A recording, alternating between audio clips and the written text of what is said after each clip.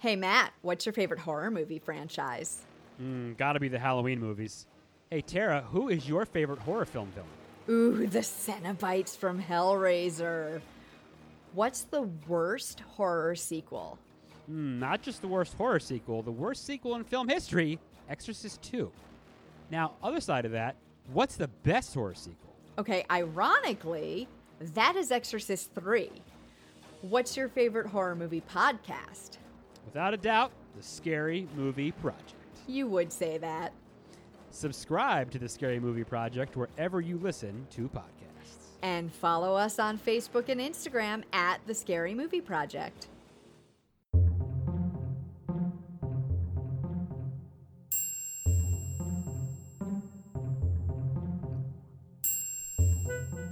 On this episode of Common Mystics, we introduce you to a larger-than-life American legend out of the wild American West.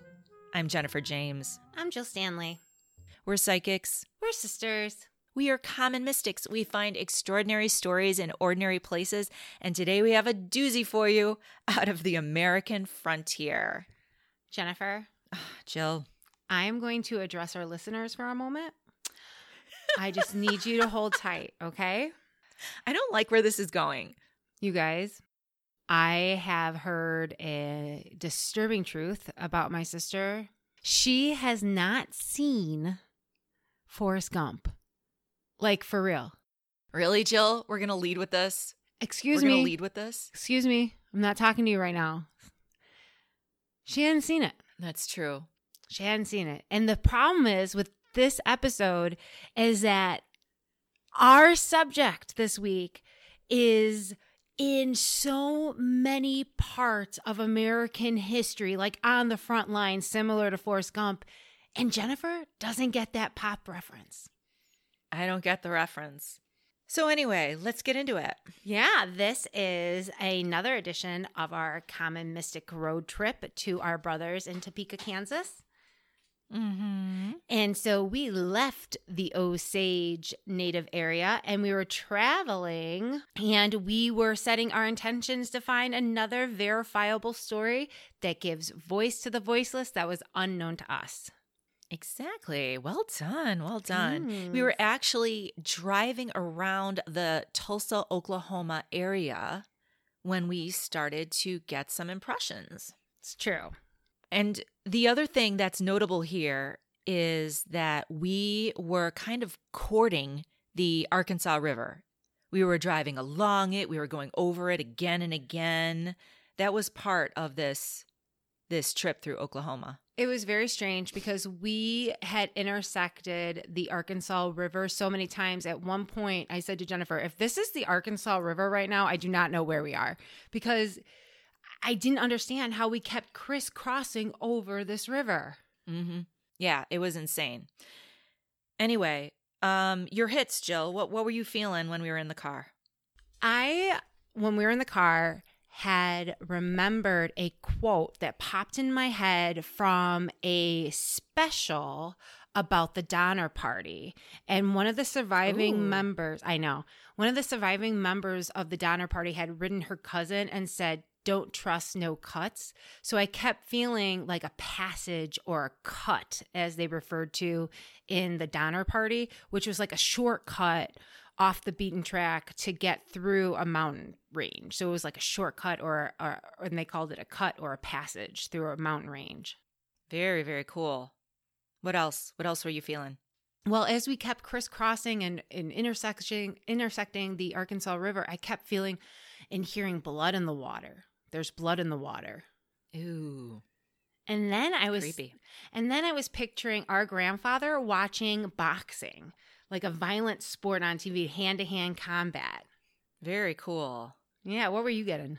So I have to tell you that this was one of the few times when, while we were in the field on an adventure, I actually was having a mediumship experience.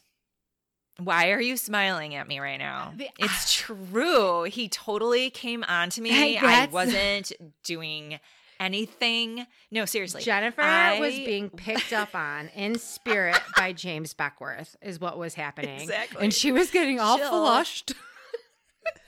And all describing this very handsome Jill. man who is rugged. Let me tell you for real. I was getting the impression of an African-American man dressed in old-time clothing, and he had a hat on, and he kept showing himself to me, and I didn't recognize the hat he was wearing. And I remember writing down on my notebook, preacher, ? And then he showed me a cowboy hat, and I wrote down cowboy, and I circled it on my notebook. And that's So when he she was showing began to me get that flushed. That's when it happened. She's like, I don't Anyway. understand. I felt like I was communicating with him, Jill, because I said in my head, of course, Your phone number? are you... Are you married? I can't see a ring. Okay, go on. I asked him if he was enslaved. And I didn't understand the answer. Like, he didn't say yes, he didn't say no. But what he did make me understand was he was important. He was an important, he was a guide.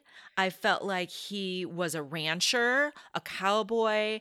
He also showed me a horseshoe, but he gave me the impression that he was very, very important, which isn't, in my logical mind, that's not consistent with someone who would be enslaved, right? Right. The other thing that I was getting is the image of Elvis Presley in the movie Flaming Star. Do you remember that movie? I do. And if you weren't already intrigued, now you're really into it. Right, because of course he was hot. Woo. Let me just take a minute. In Flaming Star, Elvis's character is half white and half Native American, and the conflict in the movie is that he doesn't belong in either society. So that's what I was getting when we were in the car driving around Tulsa in the Oklahoma area. So, not that I have to tell you this, but Jennifer really jumped at the opportunity to do the research and really took the lead. I did. So I started looking up.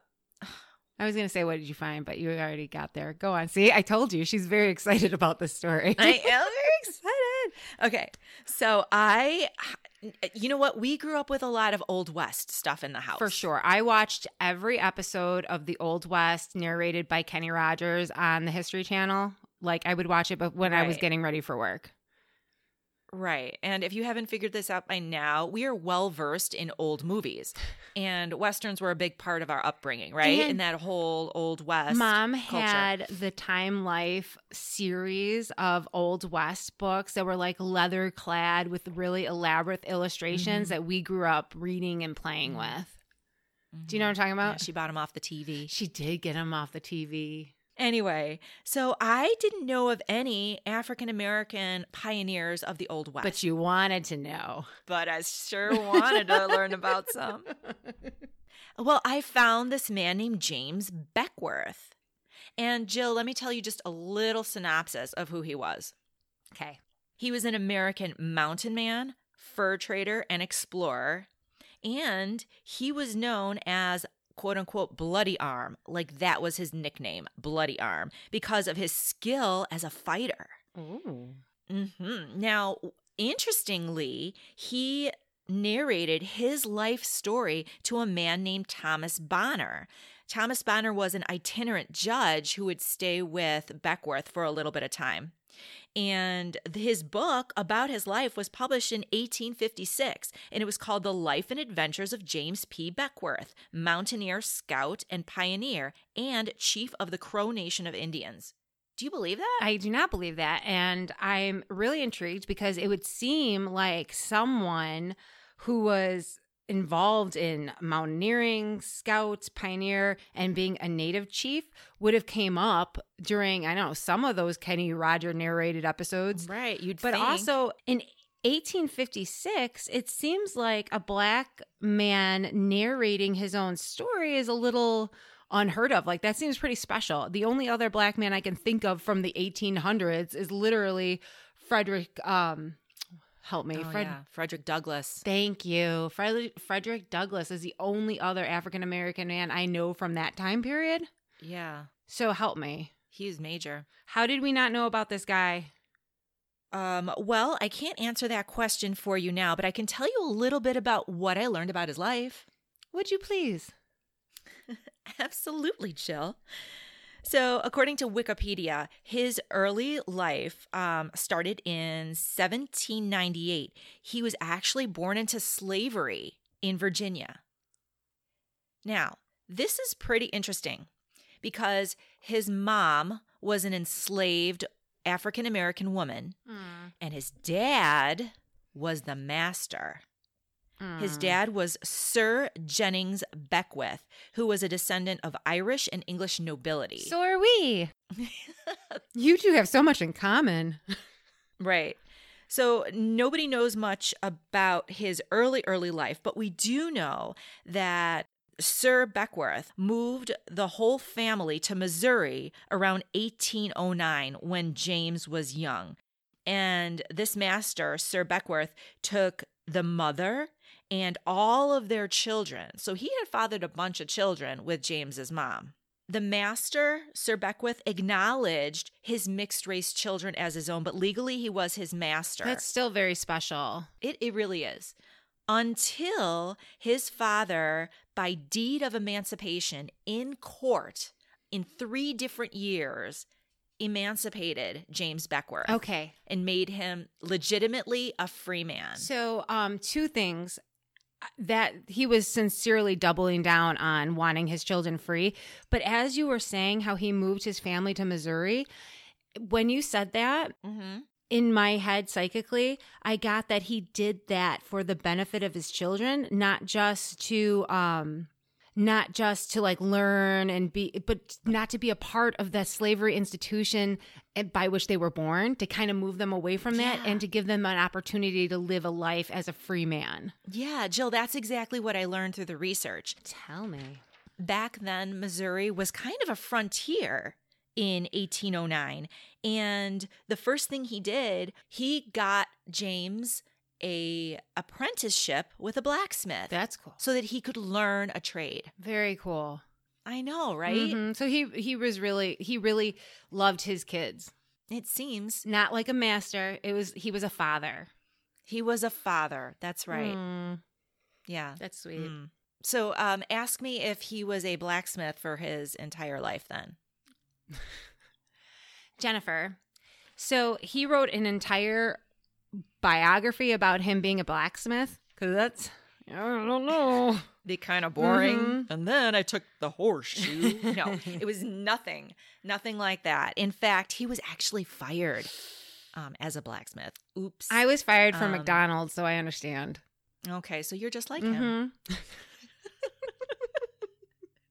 In 1824, still a young man, Beckwith joined General William Ashley's Rocky Mountain Fur Company, and he worked as a wrangler during the expedition to explore the Rocky Mountains. Jennifer. Yes. General William Ashley put an ad into one of the St. Louis papers saying he was looking for 100 enterprising young men to ascend the Missouri River for 1 to 3 years. Wow. And only 100 men were able to get the position. So they actually called those 100 Ashley Williams 100. That seems kind of exclusive. Like he must have been scrappy. He must have had some skills. For sure. Well, in 1825, something happened that would change his life. What? In 1825, he was captured by the Crow people, while trapping. Now, Jill, according to his account, he was mistaken for the long-lost son of a Crow chief, and so they admitted him into the nation. Well, that's lucky. Seems to be, sure. He learned the Crow language, their custom, their ways of living, and he married, between 2 Crow women and 10 Crow women, depending on the account, depending on the source. Quite the spread. Right. Wow. Right. And apparently one of his wives was a Crow chief's daughter. My goodness. So he seems to be kind of a player. So, 2 to 10 women. It doesn't seem like he really took women that seriously. No offense, James Beckworth, but it seems like, I don't know, Papa was a Rolling Stone. It does seem like that. And you know what? He did father many children while he was with the Crow. And he didn't really talk too much about his romantic liaisons in his memoirs, but there is one romance that stands out. Tell me.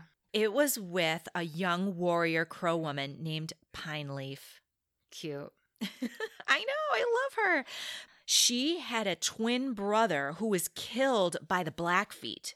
And she swore that she would take no man as her husband until she killed 100 enemy warriors with her own hands. That a girl.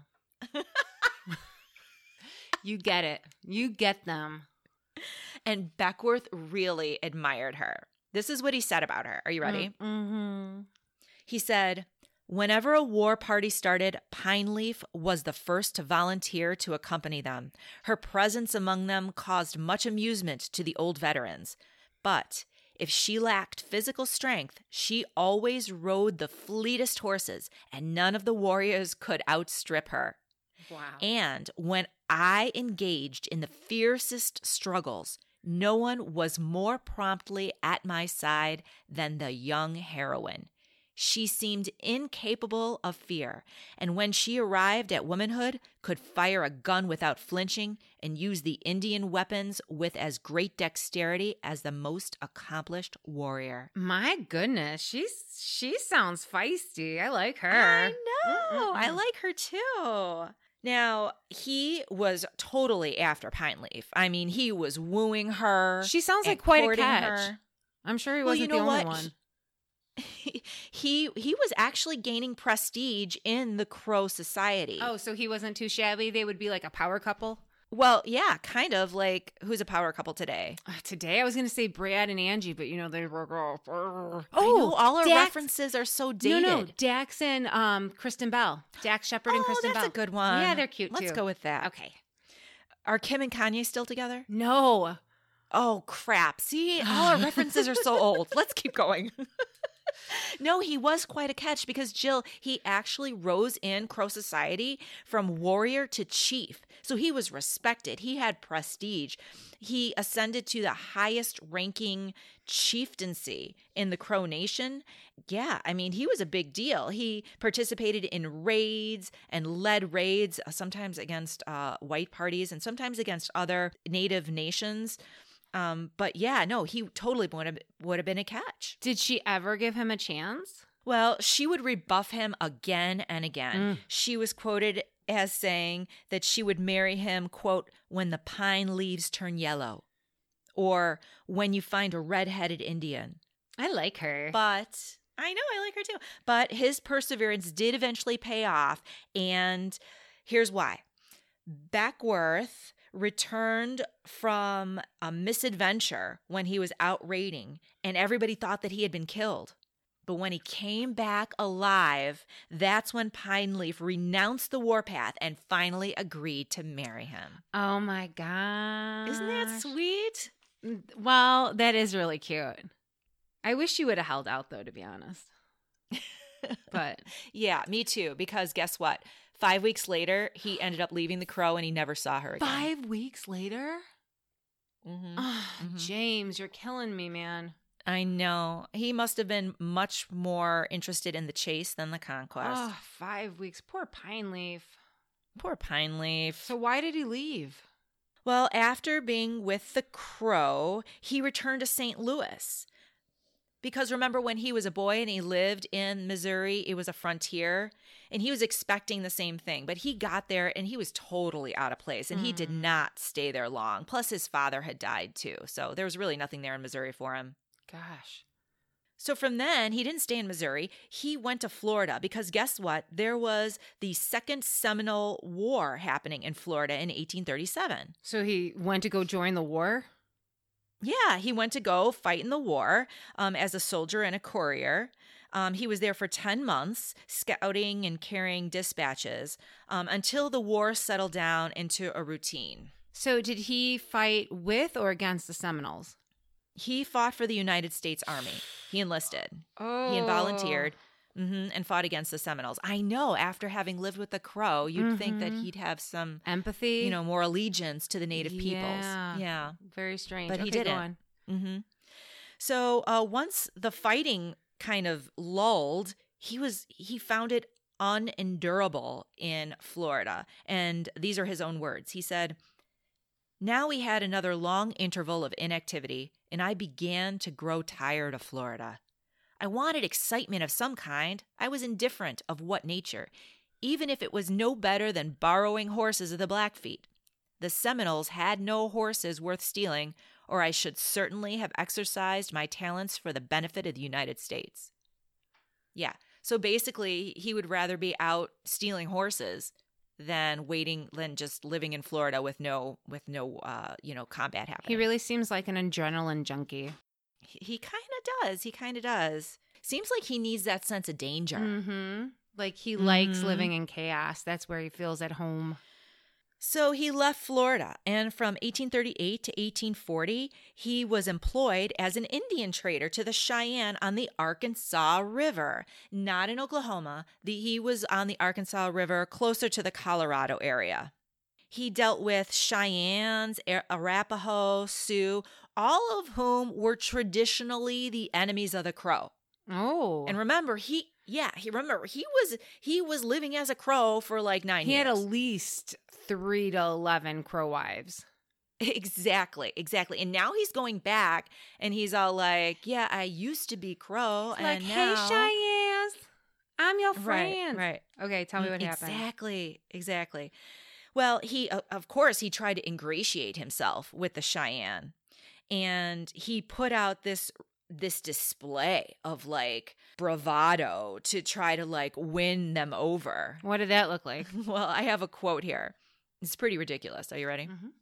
He said, "I have come to the Cheyennes, who are the bravest people in the mountains, as I do not wish to be killed by any of the inferior tribes. I have come here to be killed by the Cheyennes, cut up and thrown out for their dogs to eat, so that they may say that they have killed a great Crow chief." So he's identifying as a great Crow chief here. Wow. But he's also stroking their egos, totally. Yeah, for sure. There was another trader at the time who was in the same village, and he heard this, and he said to Beckworth, "You are certainly bereft of your senses. The Indians will make sausage meat of you." I agree with him. Why would he identify himself as a Crow? He should have just been like, "Hey, I'm James from the Block. Hey, what's going on?" You know what I mean? Like, why would he be like, "I am a great Crow chief. Kill me if you will." Well, you know what? You'll see again and again that he was a master self-promoter. So anyway, it worked, Jill. It totally worked. He won over the Cheyenne with his bravado and also 20 gallons of whiskey. Oh. And thanks to Beckworth's skill with diplomacy and winning over the Cheyenne, his employers enjoyed a successful fall and winter trade season with them. So that worked out. Well, it sounds like he had a great career with them, and they must have really appreciated him. Well, not so fast. What? It was that year in 1840. So like that same year, he decided, you know what? I don't need to work for anybody else. He quit the company and became his own entrepreneur and his own independent trader. Wow. Yeah. So now he's a competitor, and he actually kind of made some enemies there. I can see that. It's like, I don't know, when Natalie Merchant left the 10,000 Maniacs, like, I don't need the group. I'm going to go out on my own. Or Beyonce leaving Destiny's Child. You know, I'm trying to update my references a little bit. Kind of. That's still old. Anyway, so he, together with his partners, built their own trading post in Colorado. And Jill, that would become Pueblo, Colorado. You know, I looked that up, and there's no mention of James Beckworth on Pueblo, Colorado's website as far as its history. It made me sad. Interesting. I know, it made me sad. Interesting. Yeah, go on. Oh, and side note, also during this time, he married a woman named Louisa Sandoval. That's 4 to 12 wives right there. I told you he was a player. Yeah. Hate the game, not the player. Now he's coming on to you and he's like, well, hello. Where are you guys driving to? I know, he really did. I'm blushing. Your Okay. daddy issues are on full display. Oh. I like a smooth talking man with many ladies that just keep skipping town. That's what I'm all about. Dad wasn't African American? He wasn't, but everything else seems pretty consistent. Oh, okay. All right. Okay. Well, more on that later. See our bonus episode on Jennifer's daddy issues. Coming soon. Okay. 1844. Then he moves to Mexico. So he just picks up, he's done with Pueblo, Colorado. And his wife. And he moves to Mexico and engages in the Mexican-American War in 1846. My goodness. During the conflict, he stole reportedly 1,800 Mexican horses as spoils of war. Wow. Yeah, and he served as a courier with the U.S. Army. So once again, joining the Army to engage in the war. He's on the forefront of history. He sure seems to be. All right, speaking of that, there's another historical event coming up, which he also plays a role in. Tell me.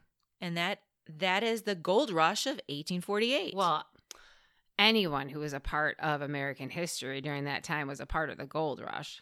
You know what? I would say that it would make total sense that he would go to California during this time because we've already established he's kind of an adrenaline junkie and an adventure seeker, and this would be the place to be. Mm-hmm. So he goes to California and he opens a store at Sonoma, but then sells it, moves to Sacramento, and makes a living as a professional card player. Again, the Forrest Gump of the Wild West. Now, 2 years later, 1850, and this is really important. Are you ready? Mm-hmm. He discovered a pass through the Sierra Nevada mountains. Yes. You might remember, or you might already know, many of our listeners would know, that during the gold rush, countless people were rushing out west. And it's difficult to do that in a wagon through the mountains. I wouldn't do it. And everything wasn't well mapped. So remember the Donner Party? You referenced it earlier. They're delicious. Tell us what happened with the Donner Party. Apparently, they were on track to make it to California before winter set in, but one of the guides said, "Hey, I have a shortcut for you. There's a cut through here and you should make it faster." The guide gave them directions, but didn't actually go through the shortcut with them, and they ended up being snowed in and had to resort to cannibalism to survive. Right. Yeah. So Backworth found a low elevation pass, a trail that spared settlers and gold seekers about 150 miles. He saved them 150 miles and also some very steep passages that were very dangerous, just like the Donner Pass. So this was major that he established this trail that would make travel more quick and safer. That's amazing. I know it. I think it is. Apparently, this trail, so he established it and then he was working on improving it. And he was supposed to be paid by the local municipalities, like the town of Marysville. But guess what? Marysville didn't pay him because they had 2 huge fires and they were basically broke. Aww. So he didn't get paid for the his trail, the Backworth Trail. But an aside, in 1996, the city of Marysville named a park after him because of his outstanding contributions to their community. Well, that's nice. I think so. I know. I really do appreciate him making right on that. Totally. Sure. Okay. But of course, he just didn't stay a guide He's killing me. in the Sierra. He's literally Sierras. killing me. He actually settled down a little. This should make you feel a little better. Tell me. He settled down and became a rancher in the Sierra Valley. He had a ranch, a trading post, and a hotel in the settlement of, which is now called Backworth, California. Oh, good. I know, right? He's got a little community named after him. Now, it was there in the winter of 1854 and 1855 that an itinerant judge, Thomas D. Bonner, stayed in his hotel, and that's when Beckwourth told him his story that would later become his book. Very cool. Mm-hmm. Alas, he did not stay a rancher. 4 years later, he went back to Colorado Territory, became a storekeeper, and then was appointed a local Indian agent. That sounds cool.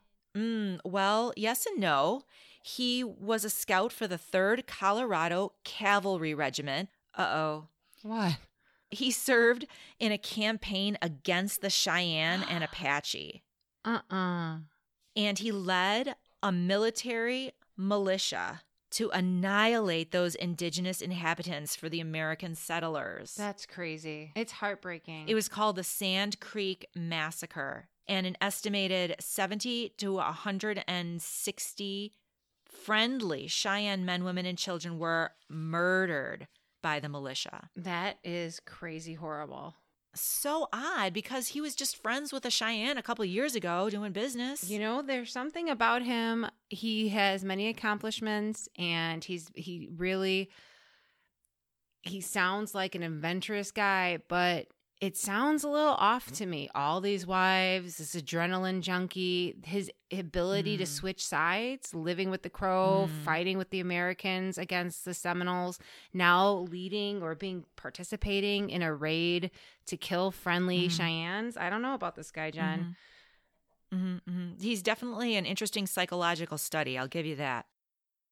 Well, outraged with his association with the Sand Creek Massacre, the Cheyenne banned him from trading with them forevermore. Good for them. Now, by now, Beckwourth is in his 60s. Okay, so he's not a young man anymore. He returned to trapping. He was again employed by the U.S. Army as a scout during Red Cloud's War in 1866. And then soon after that, he passes away in Montana while leading a military column to a Crow band. He gets severe headaches and a nosebleed, and modern historians think that it's a result of severe hypertension. In any event, he passes away in 1867, and a personal friend of his, William Byers, was also the founder of the Rocky Mountain News, and he claimed in his paper that the Crow people had poisoned Beckwourth. He said that the tribe felt that they could no longer trust him because of his involvement in the Sand Creek Massacre. Now, Byers had no supporting evidence of this, but I mean, I guess it's a reasonable assumption to make. What do you think? I agree 100%. Like I said, it seems shady. Well, his whole death, there's not a lot of information, not a lot of facts out there about his death and the circumstances surrounding it. But what we do know is he was given an honorary Crow funeral, and he is apparently laid to rest in Crow Indian Settlement Burial Ground in Wyoming. Okay, I have a couple questions for you. Do you? I do, because I want to know, how come we hadn't heard more about him? Like, we literally are right back where we started. He really did. He's not my cup of tea. He's more on your He's more my cup of tea. He's more your taste, but I don't understand why we didn't hear about him. I think from the very beginning, his autobiography was viewed as unreliable. And, early historians, even right after his death, were like, this is just a bunch of tall tales. His numbers were off. He exaggerated his accomplishments, but still there are independent witnesses who corroborate a lot of what he's talking about. Stop. So he's not a complete liar. He's just telling tall tales. Okay, so I have a question. Is there anyone else telling his story? Was this just the only reason why he's known in history is because he himself documented his story with the judge that spent time with him in California? So remember, he was a mountain man and a trapper. And something you might not know about mountain men in the 1800s was that they would get together for what is called a rendezvous. It's not what you think. It's not. At a rendezvous, the mountain men would get together and they would trade, and then they would tell stories. So it's kind of like a business convention, only like camping. A conference. Like a conference. Like the most exactly. boring conference ever. Well, during these rendezvous, the very first one was in 1825. And as early as 1825, he had already established himself as a master storyteller. Now, What does that mean? he would tell these embellished, heroic, improbable tales of himself. He would basically sit around the campfire and just tell these larger than life stories about his accomplishments and his feats. And, it rubbed some people the wrong way. Were they jelly? Maybe they were jelly. He was known as, quote unquote, a gaudy liar. Like that's what he was referred to as by the other mountain men. But also, Jill, he did stand out. He was 6 feet tall, strongly built. Settle down, my goodness. Give me a moment. He wore his dark hair to his waist, and he had braids and ribbons and earrings, gold chains, crow leggings. So, he was an eccentric. He stood out. So you have this big, strong, muscular man, who's dressed in this elaborate fashion, telling these outrageous stories. He rubbed people the wrong way. Sounds literally like you're describing Lenny Kravitz. Like crow leggings. Yeah. So, like I said, by the time it was 1866, his book had already been widely read for a decade. And by the 1870s, less than 10 years after Beckworth's death, historians were already calling his memoirs little more than campfire stories and just really chalking it up to exaggeration. But this is the thing. We already established that during that time in the 1800s, even newspaper accounts were written in a Hyperbolic. very hyperbolic way. So why was That's his true. stories? Remember Pauline Cushman, her stories, she perpetuated her own stories to make money. Why was his information or his stories that he was putting out under such scrutiny? That's a really good question because, think about like Jim Bowie. Who else, Jill? Oh gosh, Annie Oakley. Pat Garrett, Davy Crockett, Buffalo Bill. There are books and books and books written about the tall tales, the legends of these people. Oh, Jesse James. Exactly. Not only were their stories not put under that same scrutiny, but they were also perpetuated and told again and again, so their legends expanded. Right. James Beckworth didn't have that luxury. He's just sitting there pounding on his chest being like, hey guys, this is what I'm doing. And everyone's like, Exactly. You're just a gaudy storyteller. Exactly. So why do you think he wasn't believed? There must be something different about him. Oh. Something Obvious. something. I just can't place what would make him different. What do you think? He was 6 feet tall. Was it his leggings? Do you think it was his leggings? I think his leggings they sound pretty hot. I want to get myself some crow leggings. He sounds fashion forward. He really does. He was way ahead of his time. I don't know. I think Honestly. he was tall, 6 feet tall. That's unusual. That's unusual now if you're a woman. Why do you think it is? Well, it's obviously, Jill, because he was an African American. He was a man of color. He was a man of color during a period of history where slavery is alive and well. Oh, that's that elephant in the You room. know that he experienced prejudice and racism. You know it. Of course. People looked at him. They were probably like, prove that you're free. You know what I mean? Like, who do you think you are? Exactly. Yes. When you look at it that way, it's no wonder that he was a self-promoter. Who else is going to promote him? It's really disheartening. It is. He did have, I know that you don't like him as much as I do. I think he's fascinating. I don't think anyone likes him as much I as do. you do. Maybe Pine Leaf, but besides that. Seriously. I honestly, him personally aside, because I do have some issues with his character, but a lot of people in history, I have issues with their characters, but I appreciate their contribution to history and to the American experience. And their contributions have been reported on and printed and are there for us to learn about and read. Right. Even the Brady Bunch had an episode about Jesse James, right? Right. And he was an outlaw. Like, he wasn't these even people- a good guy. Right. So these people have been in pop culture again and again, but this man was largely forgotten through history. We hadn't heard his name before he started flirting with you in the car. That's true. That's true. But I will say that modern historians, and when I say modern, I'm talking about after the civil rights movement hit in the 60s, in the 1960s, modern historians do look back at his memoirs as a valuable account of life at the time. Well, sure. I think it's valuable in several ways, not just for the overall American experience, but when you think of the Wild West, I don't think of anyone of color other than the natives and maybe Hispanic people or Mexican people being there, right? Right. I literally said when we started this story, the only Black person that I can name from the 1850s, like off the top of my head, is Frederick Douglass. Mhm.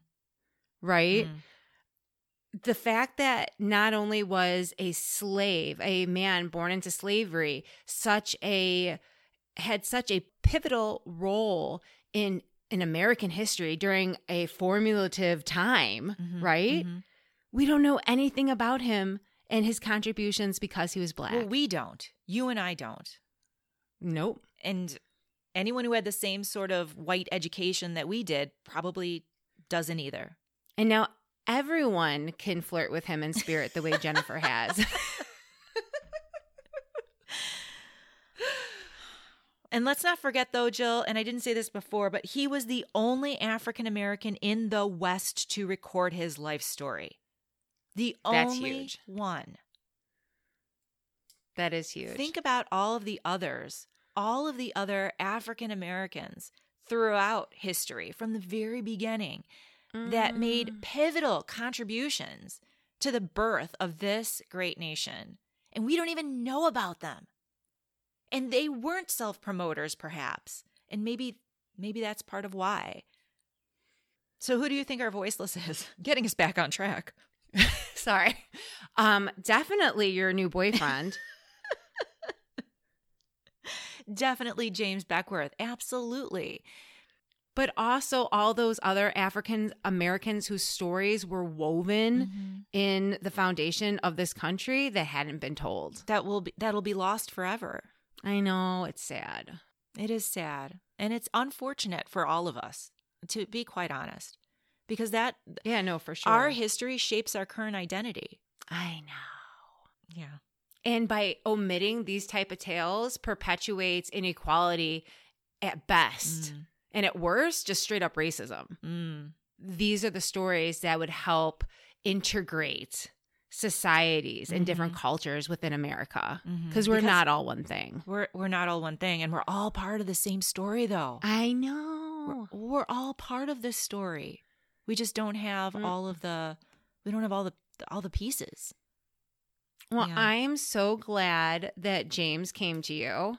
I am too. Well, I'm so glad that Dennis is such a good man that when I told him James Beckworth was flirting with you in spirit, he was okay with it. Yeah, he's Dennis totally was like, no, okay. that's totally fine. Yeah, he's like, that's totally cool. Yeah, no, my husband is He's like, I get it. we're in an open spiritual relationship. God. Oh. So, no, seriously, what I love about the way James Beckworth came to me is that that in spirit he has the same personality that it sounds like he had in life. I mean, all of his images were so strong. The African American man wearing the hat like a cowboy, literally that was him. The pass-through versus the established area, when you were thinking of a pass-through. He made a shortcut. In 1850, he discovered the Beckworth Pass. And I had a similar image with the fact that he was a guide to helping people pass through. That's true. Jill, you also had an interesting hit having to do with like violence, boxing and punching, and also blood in the water. Explain that. Well, Beckworth was known as Bloody Arm because of he was a skilled fighter. Isn't that crazy? Yeah. And we were driving around and over the Arkansas River, and he worked on the Arkansas River as an Indian trader to the Cheyenne. He sure did. And let's not forget my sure did. image of the horseshoe, which, Jill, self-explanatory. Oh my gosh. Is he was it? a blacksmith. He was a blacksmith Yeah. apprentice. Yes, he was a blacksmith, and they make horseshoes. Also, the rancher reference. He was a rancher. And then Elvis's character in the movie Flaming Star. And if you weren't already intrigued, this is what really got you. Half native and half white, and he didn't fit into either world. And of course, Beckworth also was of mixed race, with an enslaved African-American mother and a white father. He didn't really fit in anywhere. And maybe that's why he moved around so much. Maybe that had something to do with it too, Jill. Maybe he was trying to heal. You leave him alone. Wow. Wow. We'll start working on the daddy issue bonus. He does love me. I don't understand the whole daddy issue joke. Are you serious? You don't remember Dad? We should talk about this away from the microphones. Well, you brought it up. Our father was a womanizer who was very good at communicating and was a terrific salesperson, and then moved around a lot, so much that we haven't seen him since. Oh, shit. You might be onto something. Oh, my God. Someone just turned on the lights. I'll get you Dr. Lisa's number. Don't worry. We'll talk off air. Let's finish this up. Transition. Jennifer, there is a fascinating quote that you found. Can you please read Devin Flores's quote for me? Right. The reason that this is so poignant is because modern historians are finding value, like I said, in James Beckworth's contribution. And this is one of them, Devin Flores of historycolorado.org. He says, "Today, Jim Beckworth's memoirs are still in print. They remain an interesting and valuable historical document, providing a detailed and unique source of social history, a look into both Native American and early United States society from the point of view of an individual who, as an African American man and freed slave, was not entirely either." Ooh, I like it. Jill, please tell the people where they can find us. Please check out our website, commonmystics.net. Find us on Facebook, Instagram, and Twitter at Common Mystics Podcast. Please listen to us on Amazon Music, Audible, Stitcher, Spotify, Tuned In, Google Podcasts, and Apple Podcasts, where you can leave us a positive review so other people can find us. Thank you so much. Thank you for being part of my therapy today. Thank you and good Bye. night. We have a lot more to talk about. Bye.